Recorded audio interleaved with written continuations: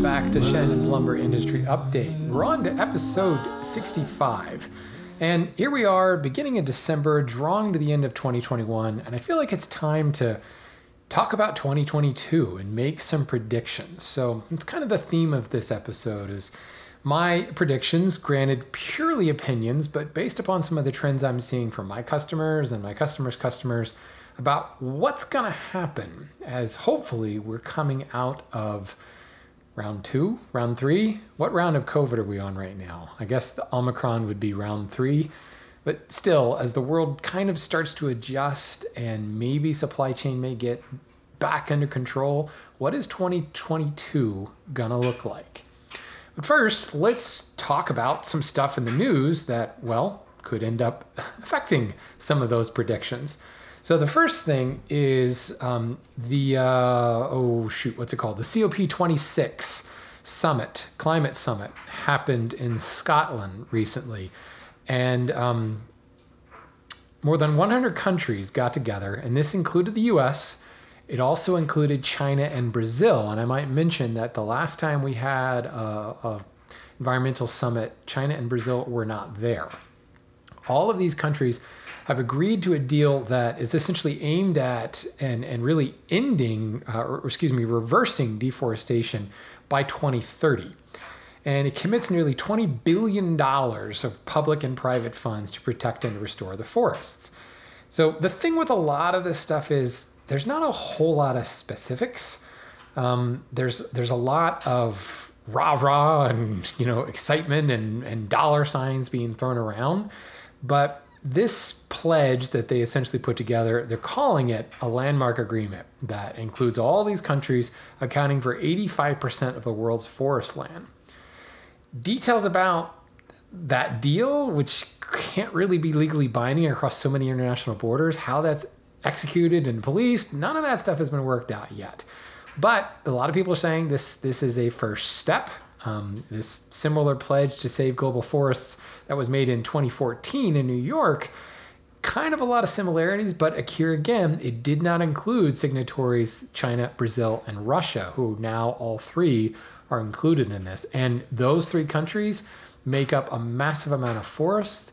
They also comprise a fair amount of illegal logging. So this does look interesting. I know in particular in the US, the Biden administration has put a lot behind this, and there's a lot of talk about what the US is going to do to prevent illegal logging. And throwing money around is a good example of throwing money to subsidize owners of land in various parts around the world. And that's where a lot of this public and private funding goes. Where's the deforestation happening? Well, let's pay the people that own that land not to log it. And I've said this many times, one of the worst things you can do for deforestation is stop buying hardwoods, because the minute you outlaw a species, that forest becomes worthless. And the person who owns that land says, well, now what do I do? And they end up cutting it down and selling it for cattle grazing land, which is the number one cause of deforestation. There's a happy medium somewhere in there, and managed forestry is not a new idea. There's a lot of successful case studies of it. I think ultimately it comes down to economics. And when the land ends up losing its value, or more importantly, the overhead to maintain that forest becomes so much that there are better alternatives to that landowner, that's when we start to run into issues. And certainly with supply chain issues, with labor shortages, the cost of logging has gone up substantially. Not to mention the cost of actually getting those logs somewhere to a sawmill, or from a sawmill to a distribution point, is a whole other issue. So there are some serious pressures, and this political move and money being thrown around saying we're going to end deforestation, there's some interesting things. And don't get me wrong, I'm all for the environment. You may think this guy works in the lumber industry, he's against all this stuff. Most of us in the lumber industry are excited to see better regulation, because as I said, there are a lot of case studies that prove that managed forests and silviculturally sound concessions are the wave of the future. If we can get everybody behind that, then the whole thing will work. The problem lies in the illegal logging side of things, and the folks that say, well, we're not going to follow that, we're going to sneak in there, cut some trees down, take them out and flood the market with the ill-gotten lumber. So if we can get everybody batting for the same team and following a sustainable harvestry model, not only can we end and reverse deforestation, but we can build a really healthy lumber market as well. Anyway, moving on from that, I got this interesting message from Matt Kummel about how one little metal plate messed up the entire lumber and construction trade. We've heard a lot about the supply chain crisis. We've heard a lot about spiking lumber prices. But this tiny little metal truss plate, and I know you've seen them, it's basically a rectangular plate with a whole bunch of rectangular holes in it that's used to tie together trusses and the basic construction of stick frame housing and even commercial establishments. That little 80-cent plate basically became unavailable, became almost interminably backordered during COVID. And it's one of those situations where there's only like one or two companies in the world that manufacture this plate. And the plate is so simple, it's not like there's a lot of competition for it, because how are you going to make it better? How are you going to make it faster? It's a bit of galvanized steel with holes punched in it. Basically, once you figure out how to mass produce it, the market's yours, and you essentially have a monopoly on it, because no one can break into that market and say, I can make this substantially cheaper. There's nothing to it. So really, very few sources for this, but it's never been a problem supplying the massive demand for this single little truss plate, which is, one might even say, literally the linchpin of most stick frame construction. Well, when those became unavailable, the lumber industry started shipping out lumber, and the construction guys were sitting on stacks of lumber thinking, well, we can't do anything because we don't have the truss plates. But they kept bringing lumber in, knowing, seeing what the prices are doing and seeing what the availability was like. So many of these builders started turning their construction lots into lumber storage lots. And lumber started to pile up, but there was still no construction happening because the truss plates were missing. And then of course, lumber prices began to skyrocket at that point as shortages became evident in that particular market. But the whole thing just screwed everything up. And it's really funny. It's an interesting article that I'll post a link to, although I believe it's a subscription link. I'll have to check. But long and short of it is, one 80-cent metal plate could be the cause for a lot of problems in the construction trade. Kind of fascinating. Thanks for that article, Matt. I really did enjoy reading that. It gets heavy under the economic theory at that point, but really, when we start talking about the supply chain crisis, it's the butterfly effect everywhere. One little metal plate screws everything up. So, speaking of screwing everything up, on November 26th, the United States government voted to double the softwood tariffs on Canadian lumber. So, let's see. Right now, prior to November 26th, the tariff was 8.99% on Canadian woods. It is now 17.9%, and actually it's a little bit higher than that because it is based on a company-by-company basis. The philosophy here, as it's always been, is the Canadian government does subsidize several of these companies, and the U.S. government maintains that, well, that's unfair practice because the U.S. sawmills can't compete with that when the Canadian sawmills have these subsidies. And it's so funny because people start pointing fingers at specific administrations. Now the Biden administration is dealing with it, and the Trump administration was dealing with it, and the Obama administration was dealing with it. The Herbert Walker Bush administration was dealing with this, folks. This goes back to the 70s. Every administration since then, there's been this Canadian-U.S. war between lumber mills, and it just continues to rage. However, on the heels of COVID, on the heels of labor shortages and supply chain shortages, there are a lot of sawmills that are just done. And it's not like they're going bankrupt. They're just owned by folks who are getting up there in age and said, you know what, I'm just going to close my doors at the end of this year. I'm 70 years old, or I'm 67 years old. I'm just done fighting. I don't have the energy to continue anymore. So they're just shutting it down. We've spoken with a couple of our contacts in several of the lumber buying coalitions, and many of them are saying, look, 10, 15, 20 of the sawmills we do business with are closing at the end of this year. We're talking like 4 weeks from now, folks.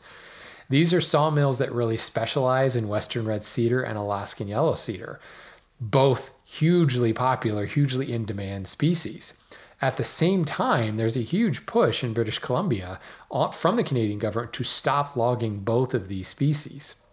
A lot of the lands with the older growth trees are being turned back over to the Indigenous people, which you got to like that. But now the Canadian government is saying, hey, we will pay you, whatever the local tribe is, not to harvest those trees. Because, of course, at least in the United States, the Native Americans have a history of getting their land back and putting a casino on it. So I don't know if that's what happens with Canadian Indigenous peoples or not. But essentially, the Canadian government is going to pay them and say, please don't harvest these trees. Let's protect these forests.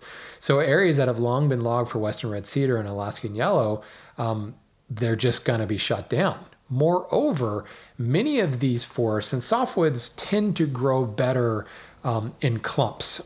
Clear cutting is actually a viable harvestry method when it comes to softwoods because they grow. It's harder to get softwoods to take root and to get established in an existing forest, not like hardwoods. Softwoods do better getting a lot of light. In other words, clear cutting, they broadcast seed everything just like you would seed your lawn. And the softwoods grow in very, very tight clumps. And, Mother Nature weeds out the ones that don't survive, and eventually they grow up into a forest. They all grow at kind of the same rate. Drive through any softwood area. I remember seeing this in the Upper Peninsula of Michigan.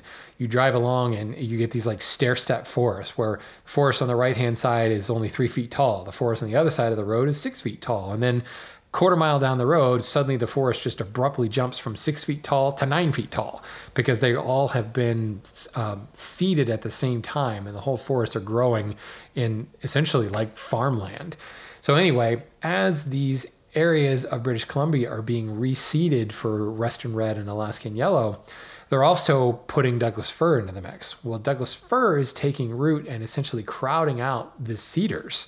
Douglas fir, in some respects, can be a more desirable species used in a much wider variety of products, just from structural all the way through to, aesthetically pleasing CVG siding, things like that. So now the forests are almost self-selecting for Douglas fir. And since Douglas fir is, you can sell it to a lot more places, you can use more of it, the silviculturists aren't really fighting it. So Douglas fir is taken over in a big way, which is crowding out cedar and Alaskan yellow cedar. And both of those species, especially western red, are hugely in demand, yet the long-term viability of them is not looking good. Add to that a nearly 20% tariff, and that's a problem. That's a real issue that with all these sawmills closing, the greater cost of Canadian softwoods, the rarity that is becoming western red cedar, and I say rarity, we're talking over tree growing spans here, but still it's something to look seriously to think about because, man, this is going to throw the softwood market into a complete uproar. So anyway, news that kind of contributes to some of my predictions. Lastly, kind of on a cool side of things, we talk a lot about illegal logging and chain of custody documentation and ways to trace the chain of custody to ensure that the lumber you're buying is legal. Well, the whole cryptocurrency thing has popularized blockchain. In fact, they might have invented blockchain just for cryptocurrency. I think that's the case. And now blockchain is being leveraged across other industries. Well, there's been a major push to utilize blockchain tech in the logging regulation. And several people have put together the initial structure, and we're getting companies across the world starting to sign on. This is very cool, folks. This is going to dramatically improve the traceability from board all the way back to stump. And the inability to really hack it and to forge anything is going to pretty much make it bomb-proof to enforce. So that should be interesting. Obviously, adoption is going to be the biggest issue in this. We got to get everybody on board, but I think it's a step in the right direction. Pair that with some of the environmental plans and the money being thrown around to subsidize sustainable harvestry and to shut down the illegal stuff. Now, if blockchain takes hold, there will be no way to move lumber unless you've got something in the blockchain, and you're not going to be able to forge something and stick it in the blockchain. So that's particularly cool. I know certain companies have experimented with it over the last couple of years, but there's never really been an organized push for it. And I can definitely see that taking hold in the next couple of years and really revolutionizing things. So anyway, let's move on and answer a few quick questions here. Bob wrote in and said, I'm seeing more and more finger jointed studs glued end to end down here. I don't know where down here is, he didn't say. Are they safe for construction? What about doing this with smaller hardwood stock for our small projects? So, Bob, what you're talking about is already being done. Go to, IKEA in some respects, but go to Target, go to like a Crate and Barrel or Pottery Barn or any furniture company that is mass producing furniture in like Southeast Asia or China. And those wide panels you're going to see are not only glued up side to side, but they're also finger jointed together. And there's a lot of overlapping joinery going on to make those wider panels. You'll see it basically in everything. You'll see like thin rails and stiles on a frame and panel door that are done the same way. Whereas essentially that furniture started being glued up and finger jointed together into one large panel, like a plywood sized panel, in which a CNC came along and then cut out all the various parts. So you may look at a narrow rail on a door and think, why did they finger joint this? And really it's just how it fell into the overall sheet. So this is already happening. Certainly it's been happening for quite some time in 2x construction lumber because the finger joint is incredibly strong when the force is along the end grain. The max compression force of wood is incredibly high.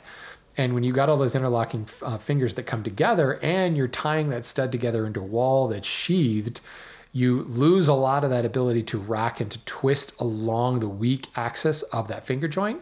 And the stress becomes straight down along that finger joint. So it's incredibly structurally sound and certainly could work in lumber, or in hardwood for smaller projects. It's just a matter of aesthetics, I think. Really, I think the only viable way to do it is to glue up sheets and then treat your project like you're starting from a sheet of plywood. But yeah, it's definitely being done in mass production now. Brian wrote in with a question about quarter sawn wood. He says, I've got a friend who's worked in the lumber industry who was the one who taught me the difference between rift, quartered, and flat sawn boards. He believed that almost no one actually quarter saws anything, and that most quarter sawn material is pulled from flat sawn stock as a portion of the tree gets cut away during the process. He basically hinted that furniture is such a small part of the industry, it's easier to just pick out the more valuable cuts and send everything else to the flooring plant. Some validity to that.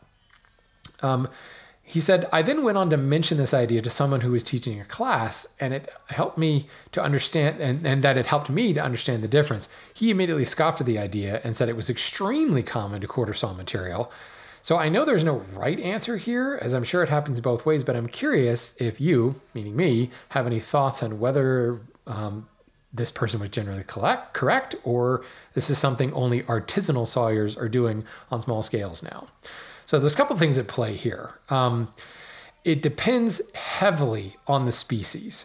There are species in which quarter sawn has a market. Think red oak and white oak for that ray fleck. Think sapele for the ribbon stripe. Cherry doesn't really have a quarter sawn market. Walnut is starting to get a quarter sawn. It's actually more of a rift sawn market than quartered, but generally it's a very small market. There's no market for quarter sawn maple. There's no market for quarter sawn soft maple. There's no market for quarter sawn pine. So there's some validity to this original friend who said nobody does it because they may not be sawing white oak. They may not be sawing red oak, and they probably aren't sawing sapele if they're a domestic sawmill. So if they're just pushing out your typical domestic mill, then no. They're not quarter sawing anything. Quarter sawing is going to produce a lot more waste. It's going to increase the amount of time. It just doesn't make sense. And the idea that pick out the small stuff, the fine stuff, send it to the small furniture industry, and then send the rest to the flooring plant. Well, here's the other thing. The quarter sawn material isn't just for furniture guys. The door and window guys are all about quarter sawn. In fact, they're way more about it than furniture because the furniture industry is so much smaller now than it was in the 1950s and 1960s. Doors and windows, just as big as they ever were, if not bigger. So not only are they looking for quarter material, they're looking for odd thicknesses like 9/4 and 11/4. So if you've got a mill it is producing 9/4 and 11/4, probably they're producing it in both flat and quarter sawn thickness or cuts, which means they sell to the door and window guys. They have a specific market that they're selling to. So in that case, the other person who was teaching the class is right on. There are a lot of people who quarter saw the material, but that's because they have a specific customer in mind.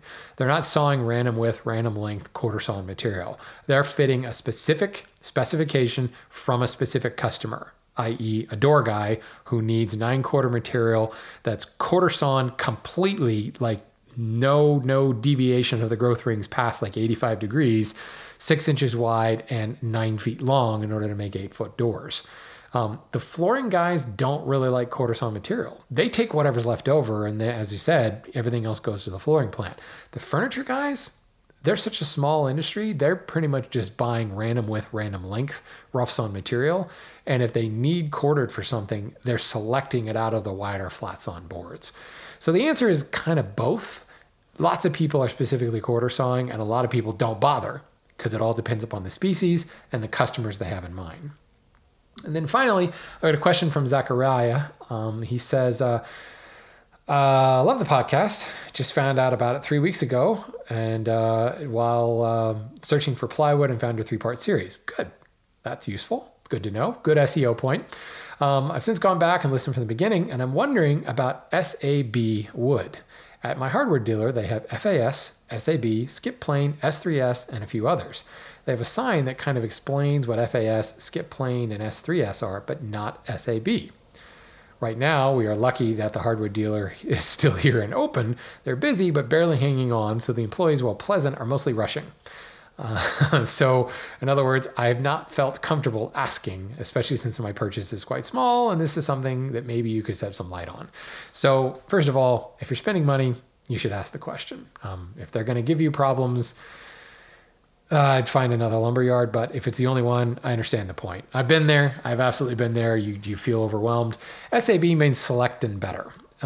According to the National Hardwood Lumber Association, NHLA grading standard, FAS is 83% clear. FAS is 83% clear on both faces. Select is the next grade down, which is 83% clear on one face. So when you have select and better, it's generally not quite enough to meet the FAS. It's not 83% clear on both faces. Maybe it's 90% clear on one face and 70% clear on the other face, which technically makes it select because it meets the FAS grade on one face, but it doesn't meet the FAS grade on the second face. So it's select and better. You can also have like 83% clear on one face and like 2% clear on the other face, although I can't imagine how that would happen. That would be a really thick board for the knots to not telegraph through to the other face, to the defects to not telegraph through. But you get the point. It could be absolute like number 3 common on one face and an FAS on the other face, and it would still qualify as select. The reason select and better came along is it was kind of a way to say, look, we're trying to go for a kind of a minimum grade on the bottom end of our select and better. And we have some stuff that almost meets FAS, but maybe it's 80% clear on the second face. And technically it won't be FAS, but it's pretty damn good select. So select and better is where that comes from. Good question. I love those questions direct from the lumberyard. Feel free to throw that terminology back my way, guys. I'm happy to shed some light on it because that's just the tip of the iceberg. There's a whole lot more kind of weird terminology that gets thrown around.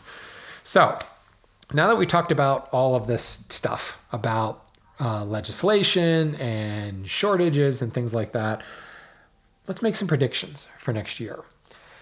So over the last 10 years, there has been in North America, the lumber yards and the lumber distribution yards, and even the users, the contractors, the manufacturers, there's been a strong push towards exotics. And the internet has truly democratized the lumber world and made species, really obscure species from far-flung corners of the world suddenly available. I remember when I was up at Bell Forest Products up in Ishpeming, Michigan, walking through their aisles, like they have species that I've never heard of before. They've got, snakewood from Suriname, but then they have like secondary and tertiary species from Suriname that I've never heard of before. And the ability to sell that online like Bell Forest does has opened up so many different species to everyone all around the globe. And it's exposed a lot of people to different things.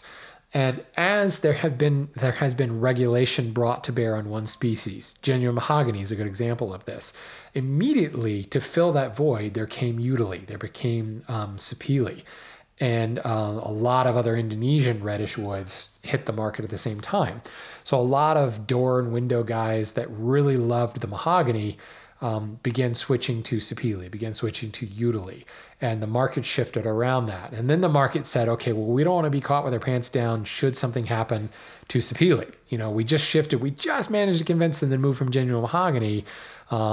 So what happens if something goes wrong with Sapele? So they begin looking at other species, and new and different species start coming into the market. You start to see Canberra showing up on decks, and Canberra showing up in manufacture. Balau starts showing up in a bunch of different areas. So because of this, there's been a general shift towards exotic lumber. And you find a lot of the North American mills and the North American retailers and wholesalers are skewing exotic. And you might see 60% of their stock is exotic and 40% domestic. And then it shifted to 70-30. And in some instances, I'm seeing 80-20 now, where there's so much more exotic. And frankly, it's because the grade is so much better. These tropical woods don't really have sapwood, or if they do, it's very little. The trees are really, really big. They don't have much in the way of growth rings because it's essentially the same climate kind of all year round. Certainly there are growth rings, but they're nearly invisible because you don't have the dramatic density differences with early and late growth. It's kind of all early growth all year round. You're able to get heavy thicknesses, you're able to get really wide widths, you're able to get super long lengths with almost zero defect throughout. It's a really, really attractive commodity when you're talking about moldings, millwork, door and window, where you need long lengths. So naturally, exotics have kind of taken over. The domestic mills have kind of been shunted back to a commodity side of things where they're just barely scraping by. More and more mills have started to bring more transformation in-house, where it used to be the sawmills would saw it and ship it out green. And just 10 years ago, we were bringing in probably, 80% more green than we are today. And we were drying in our own kilns. More and more of the sawmills said, look, we're going to do the drying ourselves because then we can charge more. We've done more of the work. And that was fine with us because we were still doing a lot of drying of the exotic stuff. The exotic stuff maybe was coming in under European standards, and it was still a little too damp and it needed to be re-dried. So we were using our kilns for the exotic stuff, and we were fine to bring in kiln dried domestic material. Then the domestic sawmills started saying, okay, well, what if we start straight line ripping it? What if we start skip planing it? What if we start sending more transformed stuff? And that again added value, added a little bit to their bottom line, and allowed them to make a little bit more profit and kind of hang on a little bit more. Well, now we are looking at all the stuff at the beginning of the show. The fact that more and more of the rainforests, of the exotic producing forests are going to be regulated. There's going to be a lot more money thrown to say, don't log that, leave that alone, reducing the overall supply, which puts that demand back on domestics. Plus the rising cost. There are a number of species that have been hinted at going on the CITES Appendix 2 list for several years now. Several have landed on the convention to be voted on and then kind of got taken off at the last minute because of some political gerrymandering. Those species continue to pop up for the CITES convention, and they're going to get voted on, folks. I'm not going to go into which species I'm talking about, but there's 3 or 4 off the top of my head that are mainstream species that are probably going to get CITES listed, if not in the next year, within the next 5 years. The prices on some of these species are so high, and the cost to bring them into the country now due to the shipping crisis is up like 3,000%, that should regulation be rendered, they're going to be priced out of the market. Immediately, people are going to lose interest in these species because it's just going to be beyond comprehension to suddenly be paying $380 a linear foot for something and suddenly it's going to be $850 a linear foot. They're going to disappear, or they're going to turn into something like teak that is so incredibly expensive that it's a very, very, very select market that's buying it. So all the folks that are using these exotic species now are going to turn back to domestics. The supply chain crisis and the logistics crisis has already pushed people back toward domestics. I've seen it amongst my customers and my customers' customers in the last 6 months, dramatic swings. For instance, this all I was talking about with the Western red cedar kind of pinch, we've turned towards cypress, and we've been pushing a lot of our customers towards cypress. It's grown here in the USA and it's available all over the South. And we brought in several truckloads of cypress and sold it over the course of about 2 hours. We're bringing in more truckloads and they're already sold. Before they've even landed on our yard, they're already sold. People are seeing, I can replace my Western red cedar with cypress using a domestic product. I don't have to pay the tariff prices. I don't have to pay the massive shipping costs. I don't have to pay all of the Canadian, not just the tariff, but the customs and all that stuff that comes across the border that adds to the cost. And cypress is taking off. And we're looking at a lot of other domestic species that are doing the same. We're seeing a huge resurgence in walnut. And here's the interesting rub. Not only are people shifting back towards domestics, but there's a huge amount of specialization happening in the domestics. So earlier, we were talking about some mills quarter sawn and some don't. And I said that walnut is starting to gain a market in the rift and quartered side of things. The walnut is beautiful to begin with, but if you've ever seen a rift walnut board, it is gorgeous. And people have caught on to this, and people are starting to specify rift and quartered walnut. White oak has a massive market now, not just for quartered, but specifically for rift. That straight grain rift is starting to replace the clear vertical grain softwoods that are coming out of Canada. Clear vertical grain hemlock, CVG Alaskan yellow, CVG Western red. Certainly it's apples and oranges when you're talking about white oak to a softwood, but you can get that beautiful clear vertical grain that's very attractive in white oak and red oak at a fraction of the cost, and take out all the tariff and all the transportation stuff, and it's even cheaper in the long run. So not only is that push toward domestics happening, but we're seeing people saying, okay, well, what other domestics? What are the tertiary and even secondary species that might fly? We're starting to see some growth in the black locust market. We're starting to see some growth in all of these urban loggers and these reclaimed urban trees. People are getting exposed now because it's very hot, it's very in vogue, it's very trendy. So a lot of architects, a lot of interior designers are getting exposed to, well, the clear one that everyone thinks of immediately is reclaimed barnwood. You know, the whole reclaimed thing has a huge growth, but then there are urban loggers coming in and saying this isn't reclaimed, but this was destined for the pulp mill or for the grinder and turned into mulch, and this was taken down from the city streets, and it kind of has the same story and provenance as that barn that's 300 years old. This tree grew on Main Street for the last 60 years. You know, people, you remember parades passing under it. You know, the story that is adding to the value of it, adding to the bottom line price tag, but the reusability, the renewability story as well. So now we're seeing people that have exposure to things like catalpa, to sassafras, to any number of different maple species, to variants in cherry, a lot of different oaks that are popping up, mesquite. Believe it or not, mesquite. I've seen it specced on several instances. A tiny little shrub, essentially. I shouldn't disrespect mesquite. It's more than a shrub, but anybody who's seen a mesquite tree wonders, what the heck? Hornbeam is starting to become huge again. We're seeing the same kind of specialization in the softwoods as well, in the domestic softwoods. And I'm starting to actually see differentiation between pine. It's not just pine anymore or just northeastern white pine. I'm seeing people looking for jack pine, for Scots pine. Crazy, but they're also looking for CVG, clear vertical grain, and they're speccing the grain, they're speccing the cut, not just the species and the thickness. So this specialization is not just bringing new species to bear, but it's bringing whole markets of specialty cuts like quarter sawn, like rift, or live edge. Slabs is another thing. Now slabs I see dying off, but that's a kind of a precedent setter. We've already seen these wide live edge things come into vogue and starting to fall out of vogue, but we've also seen that they're available. Like you can through saw, these urban loggers using a Wood-Mizer or whatever can through saw these boards. They sell the slab and the manufacturer is ripping it into parts that they need. And they're using more of that variegated grain, more of what we would traditionally call defected grain or figured grain, because they have access to it from these urban loggers. So my prediction in the next year is these urban loggers are going to start to take off, and they're going to have to start to figure out how to up their production because the demand is going to come at them hard.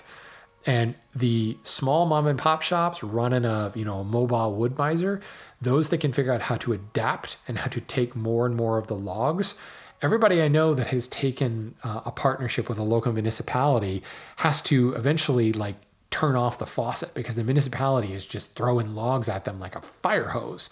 And they eventually say, look, I don't have any more room. So the urban loggers that say, okay, I'm going to buy some land to use as a log yard, and I'm going to buy 2 more sawmills. And they're not going to be mobile. They're going to be big beasts that hang out back at the log yard, and they're going to just run all day long. I'm still going to have my mobile sawmill that I can take to people's yards and pull those unique yard trees, because that's going to be a unique offering that's going to grab the eye of an interior designer, of an architect. And instead of this kind of commodity market where people are speccing lumber and they want it to all look the same, that's always been a real issue because people are looking for perfectly clear, perfectly vertical grain because it all ends up looking the same. Well, wood's not plastic, folks. People are starting to recognize that now. And this reclaimed barnwood thing has brought into vogue the different grains and the different appearance and the defects that normally were not acceptable now are not only acceptable, but sought after. So a sawmill that can have 2 and 3 bandsaw mills running all the time, pulling these municipal trees, pulling these yard trees, but then also the ability to go to a yard and take that one-of-a-kind 80-year-old cherry and to quarter saw that cherry. And maybe it's not just black cherry, maybe it's choke cherry, maybe it's a different variety of cherry. I've got one in my backyard that I still haven't quite definitively identified, but it's like one of 3 unusual oriental type cherries, oriental sycamores. Sycamore as itself has a market in quarter sawn, beautiful kind of lacewood looking appearance. But what that also brings forth is a whole realm of sawmills that specialize in the drying of these specialty woods. We're going to see an explosion in vacuum kilns because it's going to be the safest way to handle multiple species in the kiln and heavily grained and crotch figured type species as well. Look at my buddy Matt Cremona has been using a vacuum kiln from his buddy in order to dry those really thin slabs.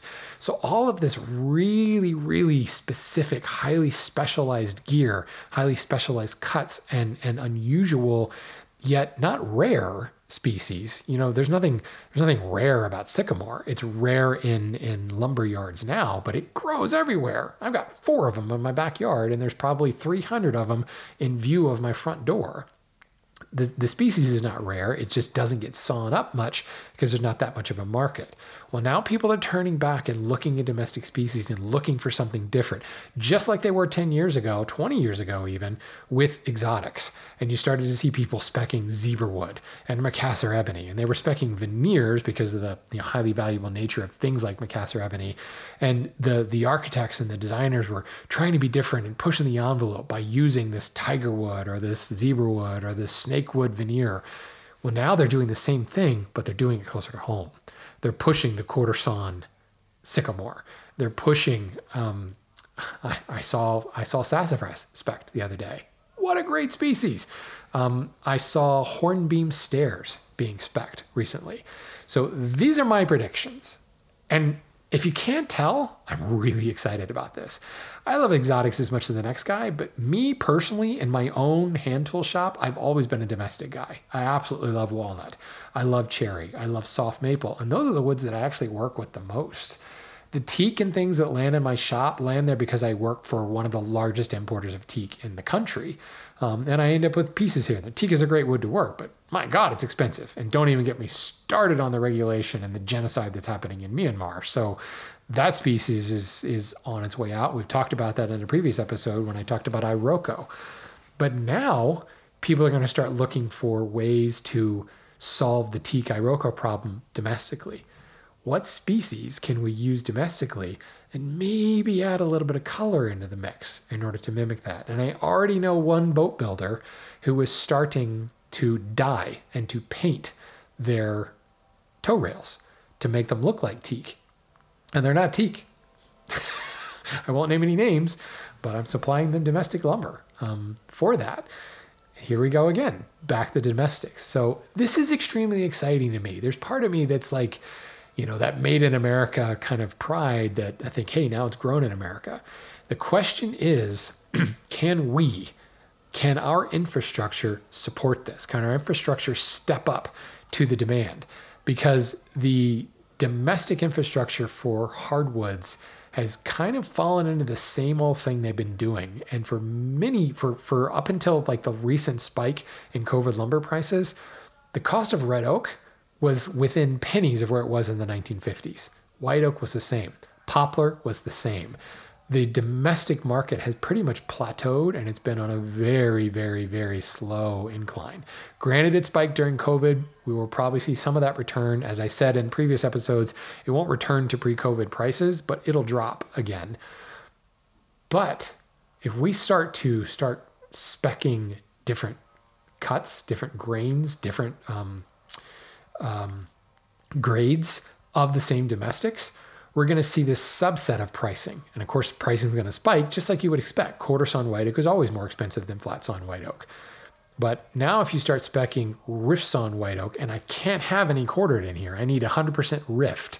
And when I say rift, it's got to be 45 to 65 degrees to the growth angle. And if it's above that or below that, I won't take it.